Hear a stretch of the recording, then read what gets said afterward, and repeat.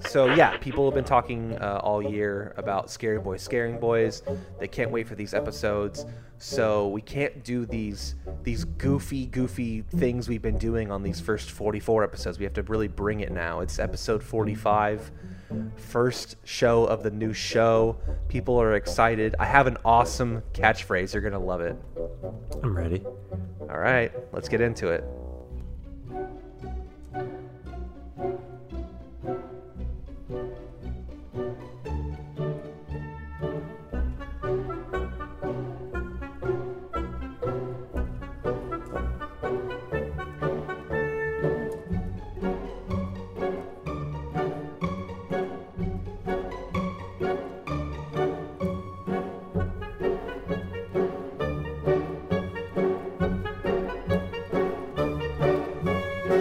Pizza. Welcome to episode 45 of Scary Boys Scaring Boys, an in-depth and very serious exploration into the world of horror films, hosted by two guys who've seen them all. I'm your host, Clever Villain, and allow me to introduce my co-host. It's Batum Cervantes Batner. Did you get it? No. Well, because it's October and we're doing the scary version of the show. Instead of Adam Cervantes Wagner, you're Batum Cervantes. Didn't have a pun for that. And then Wagner, I made it into Batner. So you couldn't get Scarevantes? It was right there. I love that you think that I actually used two brain cells on thinking of a pun for your dumb name. Your fake showbiz name. And by the way, I want to welcome our listeners and let them know that when you're here, you're scary. Yeah, that's the catchphrase for Scary Boys, Scaring Boys. What do you think about my name, Clever Villain? You've mentioned it on the show before, so... Yeah, past guest on the show from our Swordfish episode, Making Cheese, he called me Clever Villain very, very early on. Not really a spooky name as much as just a okay pun. It's pretty good, I think. I like that name a lot. Yeah, my name on Twitter right now is Trevor Dillon, and then in parentheses it says in October. And you were right in saying that I don't roast you enough for Captain Dills, but I think it may just because I want you to get back into the video game world. Yeah, I'm at Trevor Dills on my social media, but I'm Captain Dills on Letterboxd because I made a Letterboxd a really long time ago, like probably right when it like started. I don't know, in like 2011. And I would have been playing like Counter-Strike in like World of Warcraft back then. So my name was Captain Dills. Because we have new listeners to the show. They don't know my gaming background. Right. And we're going to get you more into gaming at some point, I promise. Hey, I wasn't planning on talking about this, and we're going to get to our awesome guest in a second. But speaking of gaming, did you happen to see the Resident Evil trailer that came out today for the new movie? I didn't. Tell me about it. I've got to tell you about it. It's almost better that you didn't see it because okay. My big complaint about the Resident Evil franchise that I've espoused on this show, like I've said, we've already done 44 episodes of this thing, is that the movies, the Paul Anderson movies, not Paul Thomas Anderson, but Paul W.S. Anderson's movies, I love Milla Jovovich. But they're not like the video games at all. And like growing up, I really truly didn't play that many video games. But the ones that I did play were like literally like Resident Evil, Dino Crisis, Dead Space, like very similar horror-based video games. And this trailer like wasn't good. It wasn't great, and I'm not super excited. But it had two shots that were actually directly like from the game, like references to the game. And now I know how it feels like to be pandered to as like a video game fan watching a video game movie. So I'm like 100% I have to go see this movie because I've been complaining for so long that they don't make the movies like the video games. So I'm really stoked about it. Did you ever play the Resident Evil video games? I played Resident Evil 2, but the remaster of it. So I never got into the like angly stuff that you're talking about. Yeah, I mean like the first one is what this one's based off of, and it's like just basically like the Raccoon City Police Department goes to a house in the middle of the woods and there's just zombies in it. And I'm like, yes, this is what this movie should be. Like, it should be like the video games. But yeah, Resident Evil 4 is one of my favorite movies of all time. And when the seventh one, the new one comes out, I think it's called Village. I'm going to find a friend of mine who has a video game system because I don't have one, and I'm going to watch them play it. Like to me, it's like as good as watching a good movie. This is very cute, Trevor. First of all, Village is the 8th one, and second of all, it came out in May or March. Are you telling me that Oh my God! It totally already came out because it had the big lady, huh? Yeah. That's why you know about it. God damn it. The Village already came out. I missed my chance to bond with someone by watching them play a video game. I'd be down. Maybe we get that into like a Patreon thing. Yeah, damn it. You're right. That was cute of me to. I actually really didn't know. Damn it. I sound so stupid right now. Anyway, what's up with you? I mean, I know we're doing a lot of talking at the beginning of the show, but usually we just flounder and get the guest in as soon as we can. But any cool movie news that you heard about today that you liked? Yeah, well, actually, if we can go back to a second to you said the pandering stuff, I'm a big Sopranos boy. So, I recently watched the Many Saints of Newark, which is getting pretty mixed to sort of like down reviews. Yeah. As someone who's never seen a single episode of The Sopranos, and we will remedy this again. Maybe it'll be a Patreon thing, but it looked really, really bad, like the movie itself. Right. I actually didn't. I liked it. I didn't think it was so bad. There were some moments in it, but it's hard for me to judge it as a movie because I was just enjoying seeing like the characters all young and doing stuff. And the stupidest thing happens at the end so basically, we end on a shot of young Tony Soprano, and the theme music from the show starts to fade in. Right. And it's so dumb, and I loved it so much. Pandering can be good. Yeah, I was totally about it. I would watch more of that movie if there was it, for sure. Well, hey, listen, you're the demographic who's going to enjoy that movie, so sometimes fan service isn't bad. Like, they made that movie for a very specific group of people. I will never watch that movie unless I watch The Sopranos. So, right. Who are they're not, if I watch it and I complain that it's bad, like, my opinion is completely invalid on something like that. Yeah, and I mean, that's the thing is I typically hate fan service. I think it ruins sort of like things like Game of Thrones. But, God, I'm a sucker for this one. I just really liked it. Okay. Well, we can't keep talking about The Sopranos because it's not spooky enough. So let's stop bullshitting here and get to our amazing guest that we have today. She is a freelance writer and film journalist with work featured in The Hollywood Reporter and Daily Dead. You can catch her now on Eli Roth's History of Horror on AMC or AMC+. Please welcome back to the show, Justina Bonilla. Justina, thank you for joining us once again. Thanks for having me, guys. Oh, no problem. Yeah, I mean, we're very, very happy that you brought on this movie, a movie that Adam waited till this morning to watch. Oh, my gosh. That's right. And by the way, we're re-recording this episode. Hey, you don't have to tell people that. Wait, I'm going to fire me? No, I'm going to cut that shit out. Because now I can't use my same jokes that I'm going to use from last. Nice try. Okay. Way to try to roast me, baby. You can't do it.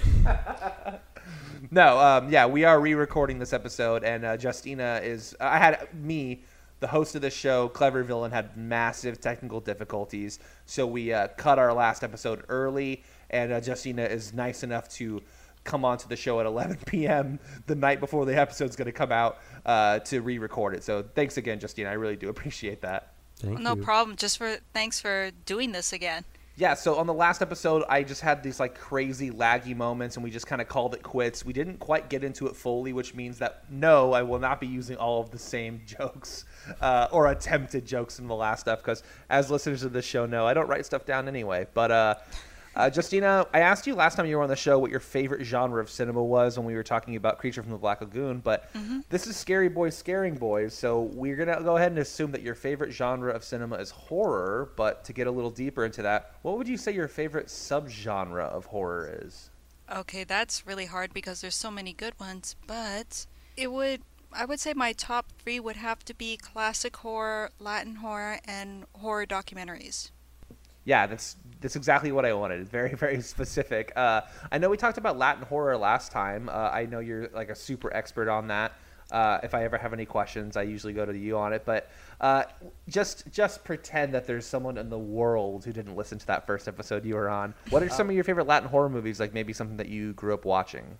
I guess I think what we should discuss first is a definition of what Latin horror is, because there's not a confirmed definition, but the way I like to look at it is horror created by Latinos or that feature Latinos in front of the camera in some significant role. So, for example, you could have a movie like From Dusk Till Dawn where you have a Latino director and Latinos in front of the screen, but then it was written by Quentin Tarantino.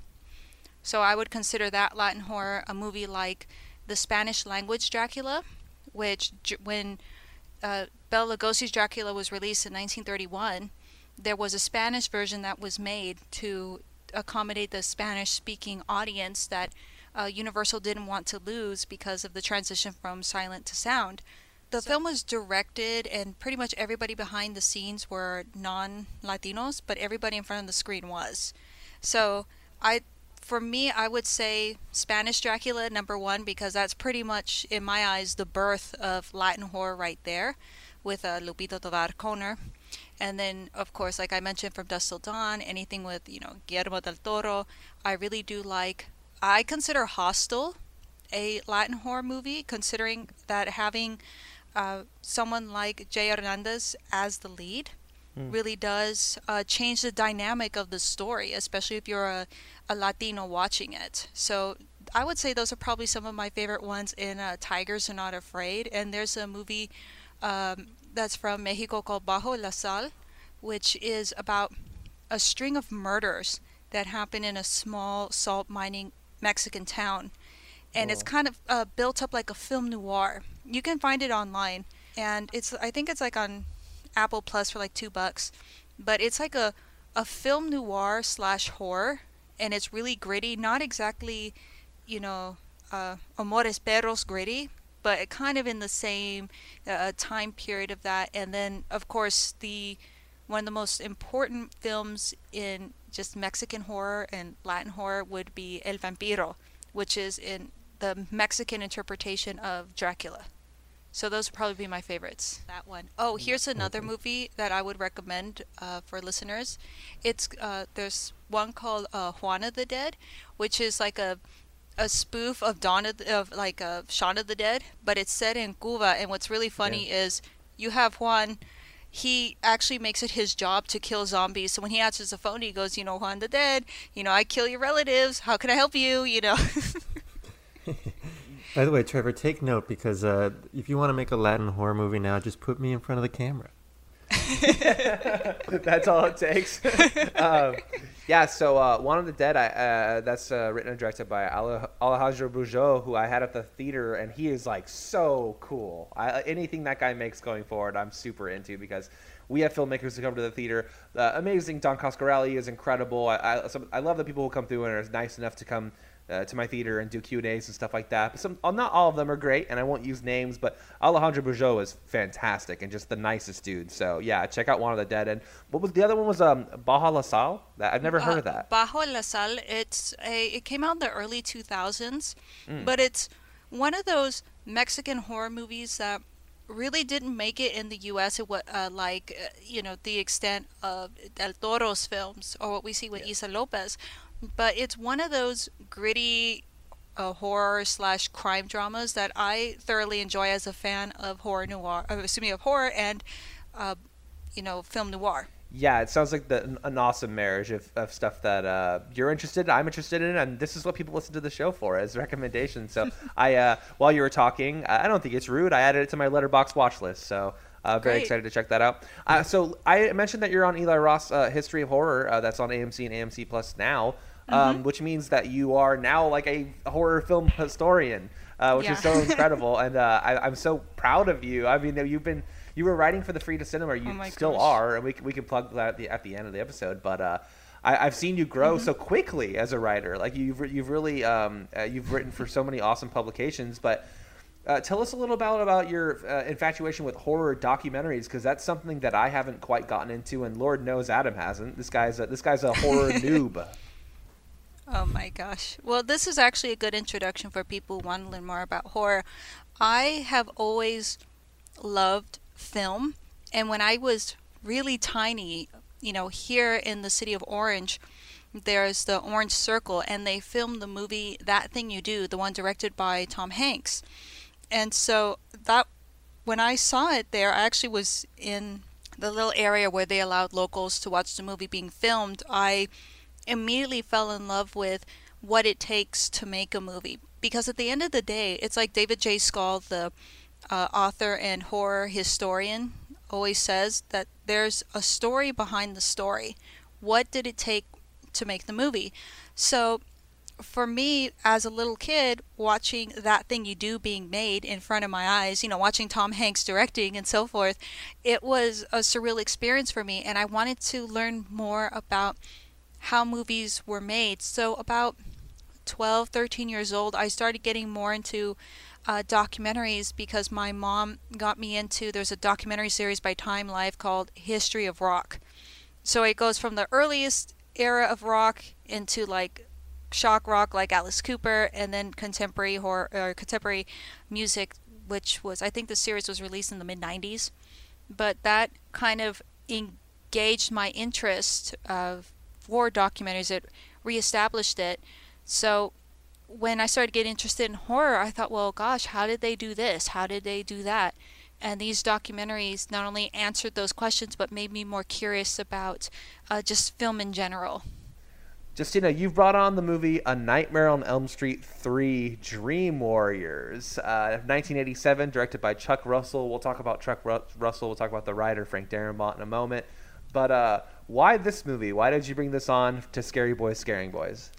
Because that was the film that I talked about on History of Horror. Aha, very good. the synergy, I like it. So I am not super well versed in the Nightmare on Elm Street movies. I did an entire full marathon of it right when we reopened the theater as a fundraiser. It was very successful. I was very proud of it. I was able to catch a couple of them. I think the first one is a total masterpiece. Like truly, like Wes Craven is like obviously like a horror god to me. But where would you rank this one in the full series if you had to put it somewhere? Okay, so I don't include the new remake. I don't include that one. Okay. So I do include Freddy vs. Jason, and that was actually the first Freddy movie that I saw in the theater. Me too. So all right. So number one will always be the first one. That's the one that opened the floodgates, or in this case, the bloodgates. Nice. So then I would go with number 3. So that would be second for sure, and probably A New Nightmare, or A New Nightmare would be third, because I like how it basically, I guess the best way to describe it is how it took the concept of the story and said it does, the nightmare didn't stay in the film, that it is actually real. It brought it to the real world. So I like that kind of concept. And then I would go with the second one, Freddy vs. Jason. Those would probably be my top ones. Nice. It's a solid top 5 for sure. Your top 3 are the exact same as mine. So Nightmare on Elm Street. Now, part 3 I can officially say is my second favorite, and then my third is New Nightmare. I think New Nightmare is, of course, my top 3 are as basic as possible in terms of like they all have that Wes Craven touch to them, whether he wrote or directed or like his what I was gonna say his paw prints. Adam, Wes Craven. I was gonna call our dearly departed Wes Craven. I almost said was a dog. You're a dog, Trevor. I know. We're almost saying that. Terrible. Yeah, his fingerprints are all over the 3 that I really like. And then you guys have already heard me say this, but Nightmare on Elm Street 4 always has a special place in my heart because I went and saw it with the director, Renny Harlin, doing a Q&A.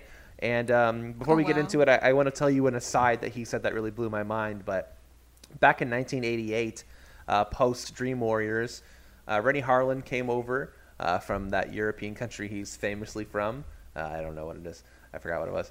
Let's say Germany. And he drove by the now TCL Chinese Theater, and he saw the line around the block for the opening night of Dream Warriors. And he said to the guy that he was in the car with, he just straight up told him, "I'm going to direct the 4th Nightmare on Elm Street movie." And then he apparently went into like an office at New Line Cinema like a week later. And he was a big music video director, so he just pitched the movie as, these are going to be the 5 dream sequences. I have a very distinct style for all 5 of them. What do you think? And then next thing he knows, he's directing the 4th movie. And that's like I can't believe like Hollywood used to be like that. Like it's like this very exciting new frontier. Adam, do you know what they used to call New Line Cinema before it was known for Lord of the Rings and stuff like that? Trevor, this would be a great time to flex my knowledge from our last error-filled episode. However, you don't remember. You don't remember. Yeah. I don't pay attention when you talk.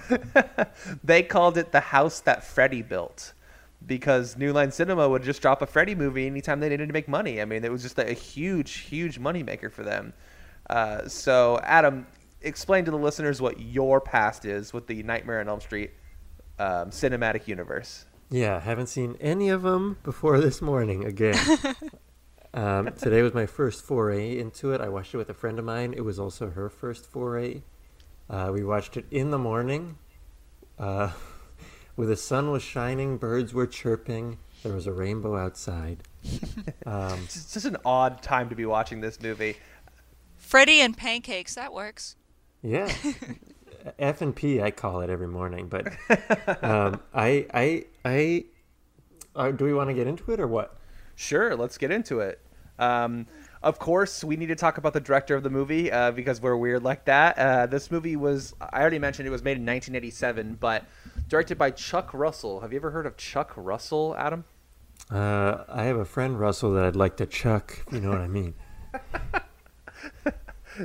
You did not deserve that laugh, but it got me.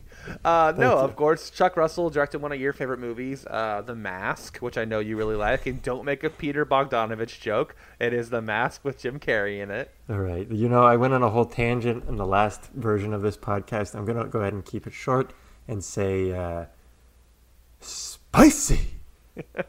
Yeah, Adam went on some like weird 45-minute rant about like some scene being like really good or scary or something like that. The set piece of Ricky Ricardo that the Mask does to avoid the cops, I think is clever. It's fun. It avoids confrontation the old-fashioned way with just guns blasting. And Cameron Diaz, of course.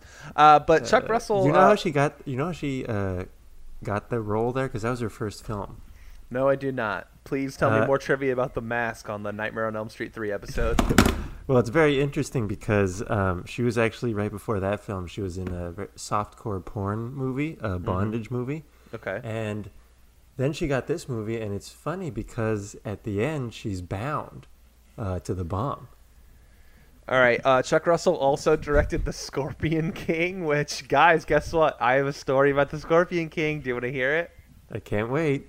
Can you tell me what the story is, Adam? I'm sure you've heard it from me multiple times. If I had to guess, it would be you and your buddy in a hotel in Vegas when you were too young to go down to the casino. Uh-huh. You guys wanted to watch Scorpion King, so your buddy tried to order it, but for some reason it wouldn't work. Yes. So your buddy kept trying over and over again. And at the end of the trip, your dad looked on the receipt and saw, 20 charges of the Scorpion King to your room? Yeah, it was like $140 worth of Scorpion Kings. Guess what? To this day, I have not seen that movie. You're missing out.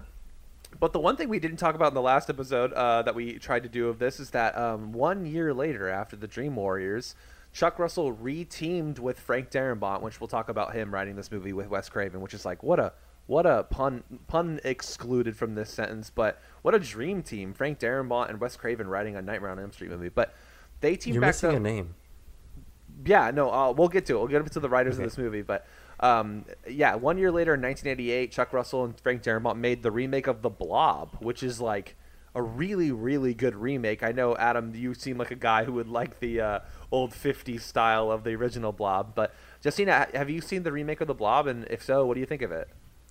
Well, normally I'm not the biggest fan of remakes, but it was an impressive one. I tend to gravitate towards older horror pre-1970, but I did like the direction that they took it in. I did like the special effects, and it's one of those films, it's kind of like It, where it took the essence of the original, but then brought it up to date, and it does a good job. It's a good standalone film. Yeah. It's very intense. Like they took like what's not that intense of a 50s movie at this point, right? And then we watch it and it's like Kevin Dillon on a dirt bike and Shawnee Smith from like the Saw 2 and people who you might notice, but it's like it's scary and bloody and like kind of gross, and they really updated it for like the late 80s. Is exactly I need to look into how it did financially, because it seems like it's exactly what people would have wanted at that time. Adam always makes fun of me for obsessing over how movies do financially, but that type of stuff, it shapes the landscape, you know. I'm curious how it did, but I won't Google it on this show. I don't make fun of you. I think it's cool. Yeah, you think I'm cool when my Yeah. obsession with box office is cool? Yeah, I think you're cool, Captain Dills. What do you think Chuck Russell's highest grossing movie is, if you had to guess? The Mask. Yeah, it's got to be The Mask. It's just a massive, huge hit. Anyways, let's talk about Freddy Krueger, Nightmare on Elm Street. So we'll start there with the writers of this movie. I know story credit goes to Wes Craven. He was a producer on this. He also apparently had a hand in the script. But what name are we missing here between the writers? You have Chuck Russell, Wes Craven, Frank Darabont. Is there a name that I'm not seeing, Adam? Yeah, there is. I'm curious why you're not bringing it up. Is it... is it... Okay, so I'll say the name. Is there a joke here or something? But the name is Bruce Wagner. Yeah, that's my dad. That was your joke the whole time? That's not a joke. That's true. In a sense, that's not actually my dad, but my dad's name is Bruce Wagner. Dude, you just had me truly like, holy shit, this is the best episode of this show. No, I sent a picture because there's a I think it might be the same writer, Bruce Allen Wagner, that you heard. That is my exact dad's name, Bruce Allen Wagner. That is so weird. Yeah, I sent him a picture of this, and he said, I forgot that one. And what's funny is my dad is retired and gotten into writing, and he can't use his own name for the books. Wow. Well, let's, just for fun, I know this episode's going to be a little longer than the normal ones, but let's see what other things Bruce Wagner has written, shall we? It's weird to hear that. The only other notable thing on here is that he apparently has a screenwriting credit on that weird Cronenberg movie that came out in 2014 with Pattinson and Mia Wasikowska, Maps to the Stars with Julianne Moore. Did you see that movie? My dad's a freak. Yeah, that movie sucks. Like, I'm not joking. Like, I hate that movie. It was like unwatchable, and I like Cronenberg. I stopped watching that movie. Yeah, I was like watching it for. Does it get Cronenberg at some point? Because I don't know. Just people are insufferable in that movie, and I know that's the point. But it's like I don't need to stick around and watch this. Right. Okay, let's get back to horror and Justina. Let me read the plot of this movie, and then we can just have at it. Basically, I know you've been on the show before, but you know that we just kind of talk all about our favorite stuff and blah blah blah blah blah. But Dream Warriors is about. It's been many years since Freddy Krueger's first victim, Nancy, came face-to-face with Freddy and his sadistic, evil ways. Now Nancy's all grown up. She's put her frightening nightmares behind her and is helping teens cope with their dreams. Too bad Freddy's decided to herald his return by invading the kids' dreams and scaring them into committing suicide. As always, not quite what this movie's about. There's a lot of other stuff going on for sure. But, I'll start off by saying you can really feel the 4 screenwriters on this movie, because this movie is a lot of movies. I don't know if you guys agree with me on that, but there's just a ton going on. Justina, or you know what? If it's okay with you, Justina, I'm going to have Adam start us off on this one, because I want to hear the person who's brand new to the franchise. I want to hear what he thought of it, and then we can kind of make fun of him for his opinion. Yeah, my opinion is a bad one, unfortunately. No! And I totally get the merits of what Justina's going to get into, and I'm just a monkey brain horror person. But yeah, it's funny, it's cheesy, I had a good laugh. I was watching it in the daytime. But like, I don't know if I'd ever watch it again or any other in the series. I just like, it doesn't quite get me. The only thing that really got me, that I really enjoyed, is when it goes full throttle and we have Philip's veins pop out of his arms and be played by a puppet. God. Yeah, it was hard to watch, but I love that. I love that stuff. You know, I love when they can show me something freaky. But the rest of it is like, plot-wise, they're explaining stuff that I'm sure was brought up plenty in the first movie and probably the second one as well. Yeah, I don't want to speak for Justina, but you gotta give the first one a try. You have to, as like a classic horror movie. Right. It's not this, and I liked what this was, but there's definitely a lot of different elements at play in this screenplay by three, Bruce Wagner plus three very talented writers, and it's just. Yeah, you need to give the first one a try, but we're gonna talk about what we liked about this movie now, and Adam, you can hop in. Justina, just as a basic, I think he actually just stole the moment from you there, but what would you say is your favorite kill from the movie? I guess now you can't say. It's the part where the guy gets used as a puppeteer. You mean the character of Philip? Well, I can say it because I did talk about that on TV. Yeah, all right, yeah. Yeah, she wins. Go into what actually you really enjoy about that. I mean, obviously awesome effects, but Right. But something else that's very interesting is it sets the tone for the film because we're not really sure of if you're new to this series, so if you watch the first one, the second one, Nancy's not involved in it, but the third one, it's now not just one person being terrorized, it's a group of people. So it brings Freddy into a new realm of multiple people being impacted by him at once. And what's interesting is that that's the first kill that we see on screen.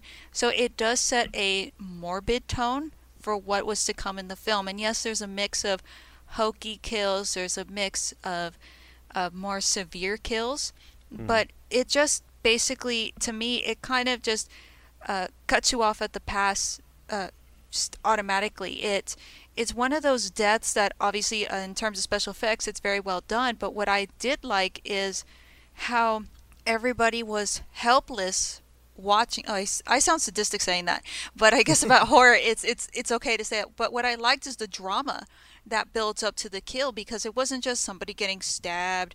It wasn't Freddy just making a little little comment here or there, but it's the whole group witnessing this and watching it. We never really had that kind of experience where everybody felt so helpless. In the second one, of course, Freddy does come into the real world and he says, "You all are my children," and he's going around cutting people, and there's just this immense mayhem where everybody's running around like chickens without a head. But with this one, there's more of that. You're trapped. You don't have any place to go, because at least at the pool party, the kids could jump in the pool, they could jump the fence, and get the heck out of there. But when it comes to this sanitarium, they're stuck. They can't leave, and they're just like rats in a cage, watching their poor friend being, taken against his will to the top of that building, that tower, and seeing what Freddy could do and watching him fall to his death, how helpless they were, how isolated they were. And that really amplifies the fear of it. It's not just the special effects that are spooky, but watching how everybody just was, even though they didn't have, they weren't, locked in their room, they weren't chained to their bed, it was just how helpless they were. Yeah, I think that this movie is more, I'm trying to put my finger on it, I think it's more fascinating than it is actually good. Letterboxd gives it a 3.5 out of 5, which is very high for Letterboxd. There's obviously, this movie has its fans. I am definitely amongst them, but I think from like a more objective standpoint, the tonal shifts in the movie are what make it very interesting. But I could see where Adam is coming from, being like that does not equal a good film, and I understand that. But the one thing that'll really kind of put me off in horror is when there's like, so this movie introduces, and again, correct me if I'm wrong, but Freddy's not doing quippy one-liners in the first one, Adam. I think that maybe you liked the quippy one-liners in this movie, and you've come to probably know Freddy as that, because this movie really establishes him as what that, bad jokes, and I know that's your whole forte. But in the first movie, he's treated purely as like a horror, a brand new horror icon that is very scary. And this one, I immediately settle into it being like, of course, my favorite kill is the poor girl who wants to be an actress on TV. Jennifer gets murdered. Yeah, she gets murdered by the TV, and it's like irony. And but that's I'll give it its horror points. The effects look really good on that. It's funny when he says "Welcome to Primetime, bitch." That's like obviously a classic line from the series. But when it's the most popular. Is it really? You think it's the most popular line? It's the most popular, yeah. That's all. Yeah, okay. Well, I love it. Obviously, I guess I'm just giving my basic opinion on this, but I think what really makes that scene interesting again tonally is like we have this really horrific death mixed with like a laugh with that line, and then Larry Fishburne, who Lawrence Fishburne is in this movie, which I love, and so is Patricia Arquette, and all these awesome actors are in this movie. But he rushes into the room, and we get like the horrific aftermath of like just her body like just hanging in the television, and it's really creepy. So the movie feels like a game of what's that game called, like tug of war? Yeah, tug of war between like, maybe if I had to assign like, let's just say that, Bruce Wagner brings the goofy stuff to the movie, right? Okay. Yeah.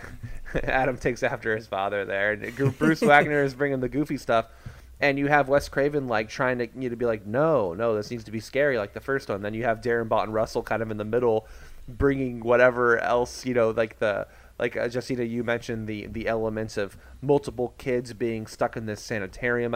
It just feels like literally 3 or 4 scripts got mashed together. And again, I think that's what makes it fascinating. Adam, did you have a favorite kill or a favorite like moment that really thrilled you? It was absolutely Philip. But what's great is hearing Justina talk about this and kind of reminding me of when we all recorded the Creature from the Black Lagoon episode. Is I love having sort of an opposite viewpoint than Justina, and then debating with her because she's right. Yeah, it's always tough, right? And then you have me in the middle trying to add a little bit of context, but it's like, you say you don't like a movie, and then Justina literally gives a context of why it actually is an important and good film, and you're like, oh yeah, I guess that's true. Yeah, it's really enjoyable, and it's nice to have it on this one. But yeah, I think that's what I like. I like scenes like that, and I like scenes like the big Freddy worm eating Patricia Arquette. I like when it goes full throttle, like I said earlier. And I think the more dour scenes are the ones that are sort of involving that other doctor most of the time, doing whatever he needs to do. I don't care. Something to take into consideration, if I may interrupt for a second, is we start to see Freddy really cut those one-liners to make it a little bit more comical in the second film. We start to see more of that, and then it evolves into the third film. But with the second one, we start to see those lines. We start to see him as a little bit more playful and teasing in the second film, even though the second film does get dark. But we see that evolution into the third one, and of course the fourth, the fifth. But that's where, for me, it makes Freddy more, you relate more to him. And I think in a way that can be terrifying for the audience. Like you mentioned, Travel, the welcome to primetime bitch, which, by the way, I think he said that for me. But, yes. But, with this evolution of Freddy, at least in this film, I think having those one-liners makes him more terrifying because you relate to him more. When it's just a straight bad guy, you don't relate to it. But when you can relate to a villain and why they're committing their acts in some way, whether it's them saying a line or their reasoning to why they're doing it, like we saw with the movie Maleficent, where it kind of, if you watch the original Sleeping Beauty, she was just evil. There was really no context to why. And then in Maleficent, it explains how the king betrayed her, and all these horrific things that happened to her, and thus she became a villain. Like even the musical Wicked, they do the same thing with the Wicked Witch of the West. So with Freddy saying those one-liners, he makes himself more relatable, but at the same time you step back and go, but this guy's a child killer. I'm creeped out because he is this bad person, but at the same time he's kind of relatable. So I think where you have the quirkiness, it does help, but at the same time, you as the audience, it's a roller coaster where you're like, oh, this is scary, but oh, that's funny. Kind of like Gremlins. When you see the old lady being launched out of her chair, her little, that little chair that she has that goes up and down the staircase. Yeah. It's funny because she's a horrible person, but then you see Dick Miller have the tractor crash into his house, and you're like, oh my god, that's creepy. Yeah. Yeah, I mean, to this point, you would have, I mean, other horror icons, even something like Reagan from The Exorcist, but the two big ones, I think, to this point are Michael Myers and, of course, Jason, who don't speak. I mean, they like, that's very much part of their characters that they don't speak. So I think Freddy became so popular because he brought the intensity of those two. Plus, he was dropping these one-liners and these quips, and I think people liked to go to these horror cons and dress up like Freddy, like you mentioned.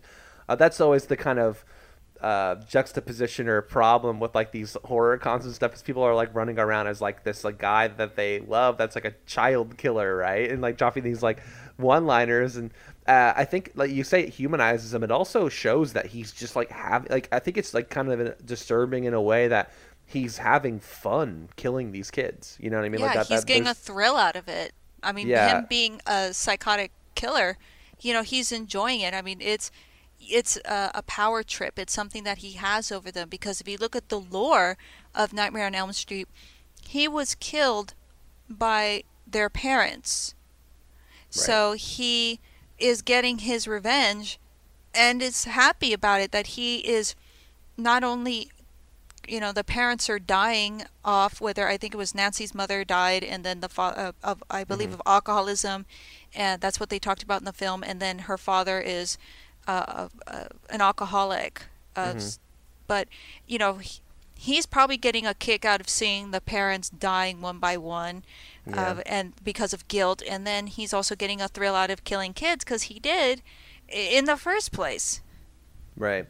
Yeah, and we get the reveal in this movie that all these children who are there are the kids of the parents who, burned him alive, and I think that's a cool revelation. Another revelation we get later that I think is very disturbing is when he takes his iconic pinstripe sweater off, and he has all like the souls of the children he's killed that are like making him more powerful. That's like super gross. Like I don't like that. It's like that stuff is like just so gross to me. Like when he becomes like later in the series like a pizza, and like the tongue stuff is always very gross to me. I mean, these movies. Yeah, you hate tongue stuff, huh, Trevor? Yeah, it's always gross. Ew, get it away. No, and so another thing that I think is like not out of place in this movie, but makes it interesting because it's a big reveal at the end. Again, there's like two reveals at the end, right? We're just doing spoilers, by the way. I have people who have seen this movie can listen to this podcast, I suppose. But if they haven't, then maybe they just want to hear about it before watching it. Maybe they're too scared to watch it, and this will help them. But I'm going to keep harping on it that it feels like a bunch of different movies, and I'm not complaining. I think it's interesting, but like there's the reveal at the end that the nun that we keep seeing throughout is like, oh, that was actually a ghost, and that was Freddy Krueger's mom, and then like you're like, oh wow, that was the big reveal, and then we go to another reveal at the very end with the little dollhouse or the house that Patricia Arquette's character built, right? And then the light comes on, and you're like, oh, Freddy's still alive. It's like it's just one thing after another, and so it's never boring. It's always exciting to watch. So I think this one's gonna get What's the deal with that? I mean, so they didn't kill him. What's going on? How does he come back in the next? Well, movie? it's to leave it open for the possibility of another film. We saw that with Friday the 13th. We saw, with Halloween, when Michael Myers' body disappeared. So the whole idea was to leave it open-ended, even with you go back to what's considered like the first holiday slasher, which is Black Christmas. That's the same concept as you realize that the killer wasn't caught. Spoiler. Right. And you see the dead body in the attic, and with these slashers, usually it's they leave it open-ended. That way, the guy can come back. And we saw this happening. You can go further back to Frankenstein, because if you look at the movie from 1931, when the windmill collapses on him, you think the monster is dead, but then in Bride of Frankenstein from I believe it's 1935, he's not dead. Yeah, in the universe, how does that work? How is he still alive? This is the house that Freddy built, man. Where we logic does get quite lost in this movie. Like I was curious at a certain point. Like I know Patricia Arquette has that very special ability to pull people into her dreams. but there was a moment where like they kind of just skipped past the how that was going to happen, and then they all ended up in the same dream. I don't know. Adam, this is not it, man. This is not the movie to talk about logic. Well, you know what? This movie it can literally can drum anything up to dream logic. Right, Dream yeah, logic. That's what I was thinking. So yeah, the old Inception trick where you can kind of just do whatever you want. I think that idea hurts the movie just because, I mean, obviously they didn't kill him in the first one because he's still here. And obviously they weren't going to kill him here because I know there's a ton more movies. But the fact that they can say this is the only way to kill him and then it doesn't, like, I would have no faith in future movies that they can succeed.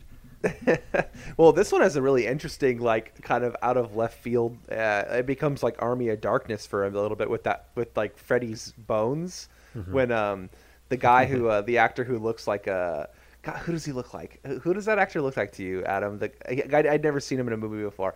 So the psychiatrist. The dad is John Saxon from Black Christmas. Justine was just talking also about. From a movie that I also watched this week when I should have been watching this movie earlier, Enter the Dragon. Enter the Dragon, absolutely, yeah.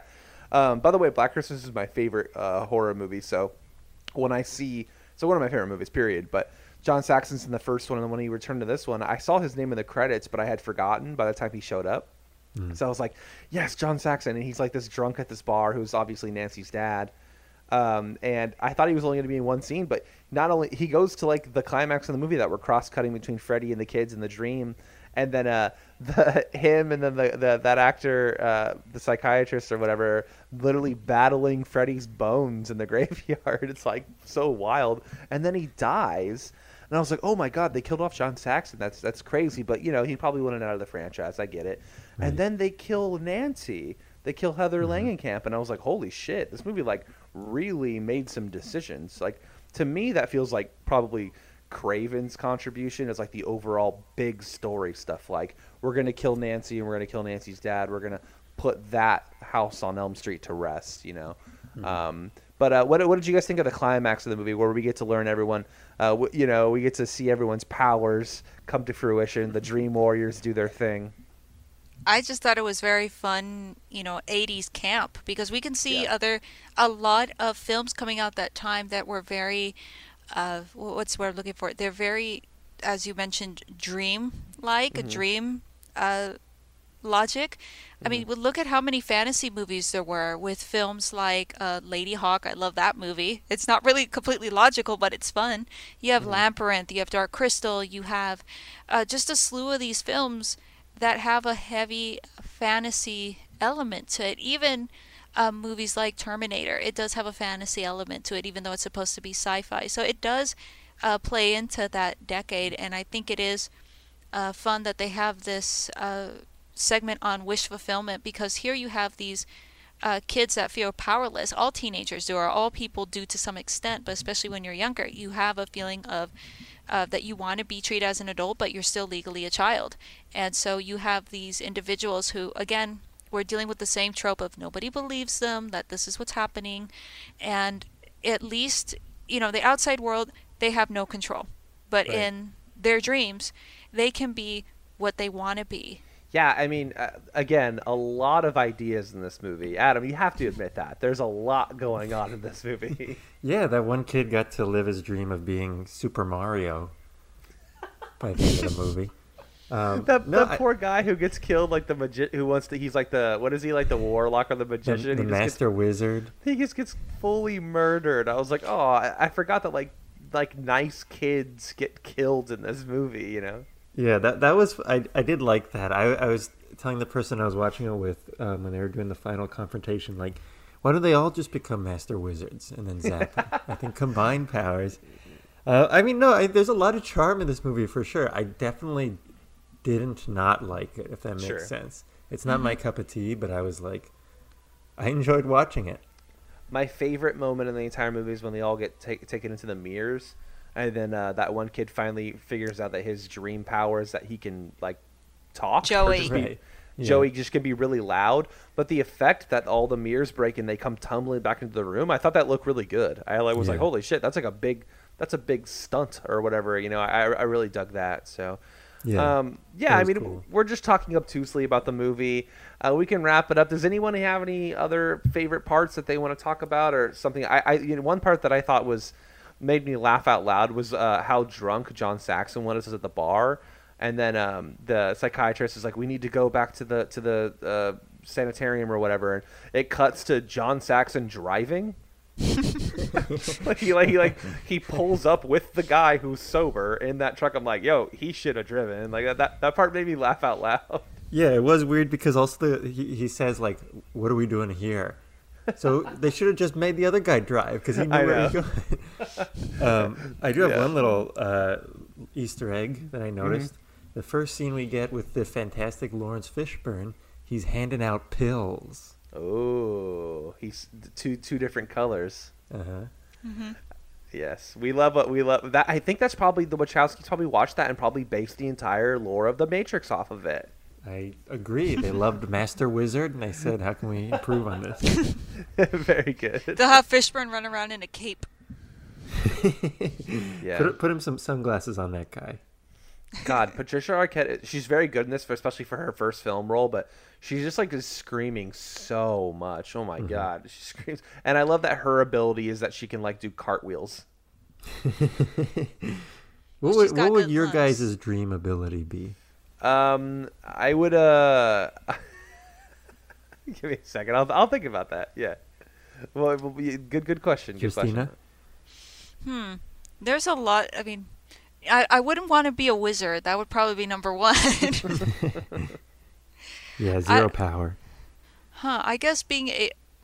I guess this is a. Let's think. It would probably be. I know this is going to sound very X-Men, but it would either be able to move things with my mind or to mind read. One of the two. Okay, that's sweet. I'm into it. I would probably just be like Sonic and just gotta go fast. Okay. I think I would steal the tongue ability. Okay. Of course, you only asked that question so you could say that answer. I didn't have an. I just genuinely feel that way, Trevor. To wrap it up here, I have another question that I wanted to ask Justina, because you seem like you know all of the horror icons, but out of the main, let's say that there's 5 or 6 main horror icons. Let's even narrow it down to slasher icons. Who would you say is your favorite out of that crop? Oh gosh. Well, I'm a big fan of Candyman. Nice. I mean, Freddy, of course. So, I mean, Ash from Evil Dead, even though he's a good guy, Yeah. I would probably put, if we're just talking slashers, those would probably be my top 3. Adam, it is so nice to not have to bog ourselves down in rating this movie with some weird scale and just be able to just chat. It's scary boys scaring boys. Adam, out of the horror icons, who really scratches your itch? Well, if I'm itchy, I'm gonna go to Wolfman. I thought you were gonna say Freddy because he has the claws for hands. Because he has the style. You know what's interesting is because I know a lot of these are sort of parables for being against sex and trying to convince teens not to have sex. Yeah. That the person I was watching with, she pointed out that Freddy comes off very sexual in like pretty much everything he does. There's even a point where he's just leaning against the wall and it feels very flirty even. Yeah, I mean that's something they do in the remake, right, Justina? Is they make him a child molester, and it's like, well, we only hinted at this for 10 movies. Why? That was like that was the problem with the remake, because it was just so unsubtle. At least There Rooney were Mara's so in it. many. There were so many problems. But Yeah. again, if you want to talk about the sexuality of Freddy, it would definitely be. It's very bold in the second one. That's very evident there. Yeah. So yeah, give Adam a crash course about the second one real quick, because I still haven't seen it, but I know what the big deal is with the second one. Well, the second one, basically, it's about he's tormenting a teenage boy. And it takes basically what happened with... I'm trying to think of how the best way to do this is. It's basically, you know how with Nightmare on Elm Street, the original one, it was... Nancy wasn't the original target, but she became the target. Mm-hmm. So, it was a group of it was a group of kids one by one, but with this, it was just more so focused on one person. Right. A game of like cat and mouse. That's my interpretation of it. Mm-hmm. And It's people around also, him get yeah. killed. Yeah, it's to me the way you're describing it makes it seem like it's a metaphor for puberty or something. You know what I mean? Like for a puberty. puberty. Puberty. No, it's the second one, as I know it, is known as the gay one. Like it's very much the LGBTQ community has really co-opted that one as like there's always like rainbow flags on the second one and stuff like that. I haven't seen it, so I don't know what they're talking about. But they've made like horror documentaries about it and stuff. Yeah, like there that. is. I think it's called Scream Queens, and it's on Yes. Shudder, and they go in depth about that. Yeah, so that would be Adam. If I had to recommend one to you, it would be the first one to watch again. But I just finish out the trilogy, man. Just watch the second one and just tell me, because they're all so distinctive in tone. They're just so interesting, and I would say this franchise of like Halloween versus Friday, this one's got to have the most range. I mean, there's probably the most going on in this franchise. Not to say the other ones get super repetitive, but they get super repetitive. I mean, my favorite slasher, since you guys asked, is Leatherface. I love Leatherface, and I'll tell you why. Spoilers for the Scream movies, but it's never the same person. It's always someone different, or sometimes it's two people. And I love that Leatherface can keep this iconography, even though it's not even the same person every movie, and it just becomes this weird death cult that's like all linked together. And I love like the meta-ness of what's your favorite scary movie. Kind of takes Freddy's smartassery and mix it with Michael Myers, like straight up like I'm gonna stab you with a knife type stuff. So that would be my favorite. Anyways, let's get out of here, shall we? Let's leave this dream. Justina, thank you. Is there anything that you wanted to plug? I know we've been talking about the your primetime gig that you just got, but I know you have a new blog on the Free to Cinema's website. And it does involve Eli Roth's History of Horror. It's an extensive interview with the showrunner of the show, Kurt Sienga. He was the one that actually brought me into the project. Yeah, it's a great interview. You guys can check that out. Go to thefreetocinema.org. And again, we'll say it again. Check out, it's season 3, right? Episode 1. Episode 1, the Phantom Menace of the third season of Masters of Horror. Yeah, check that out to see Justina make her primetime debut, right? Mm-hmm. Awesome. Talking about this movie, Nightmare on Elm Street 3. Adam, thanks for trying. I know we are pretending to be scary boys who have seen all the horror movies, but I think the gig on this season, if people haven't figured it out, is we're going to be talking about horror movies that we have not seen. And sometimes they're these big iconic ones. So thanks for trying and bringing on an interesting perspective, but you failed once again, pal. Yeah, thank you, Justina, for being the scariest boy here. Yeah. Well, I appreciate it. You definitely scared these boys. Adam, you have anything you want to plug?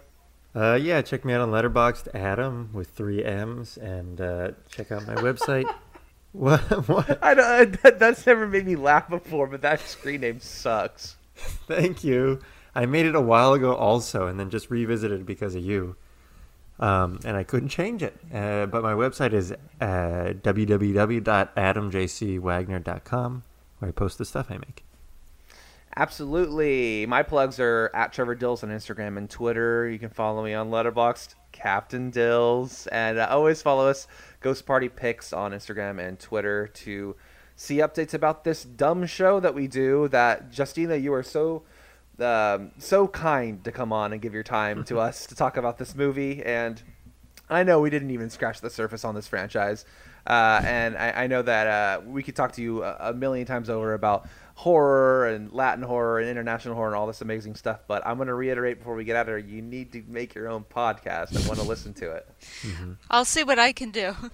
Don't move to Elm Street. Bye.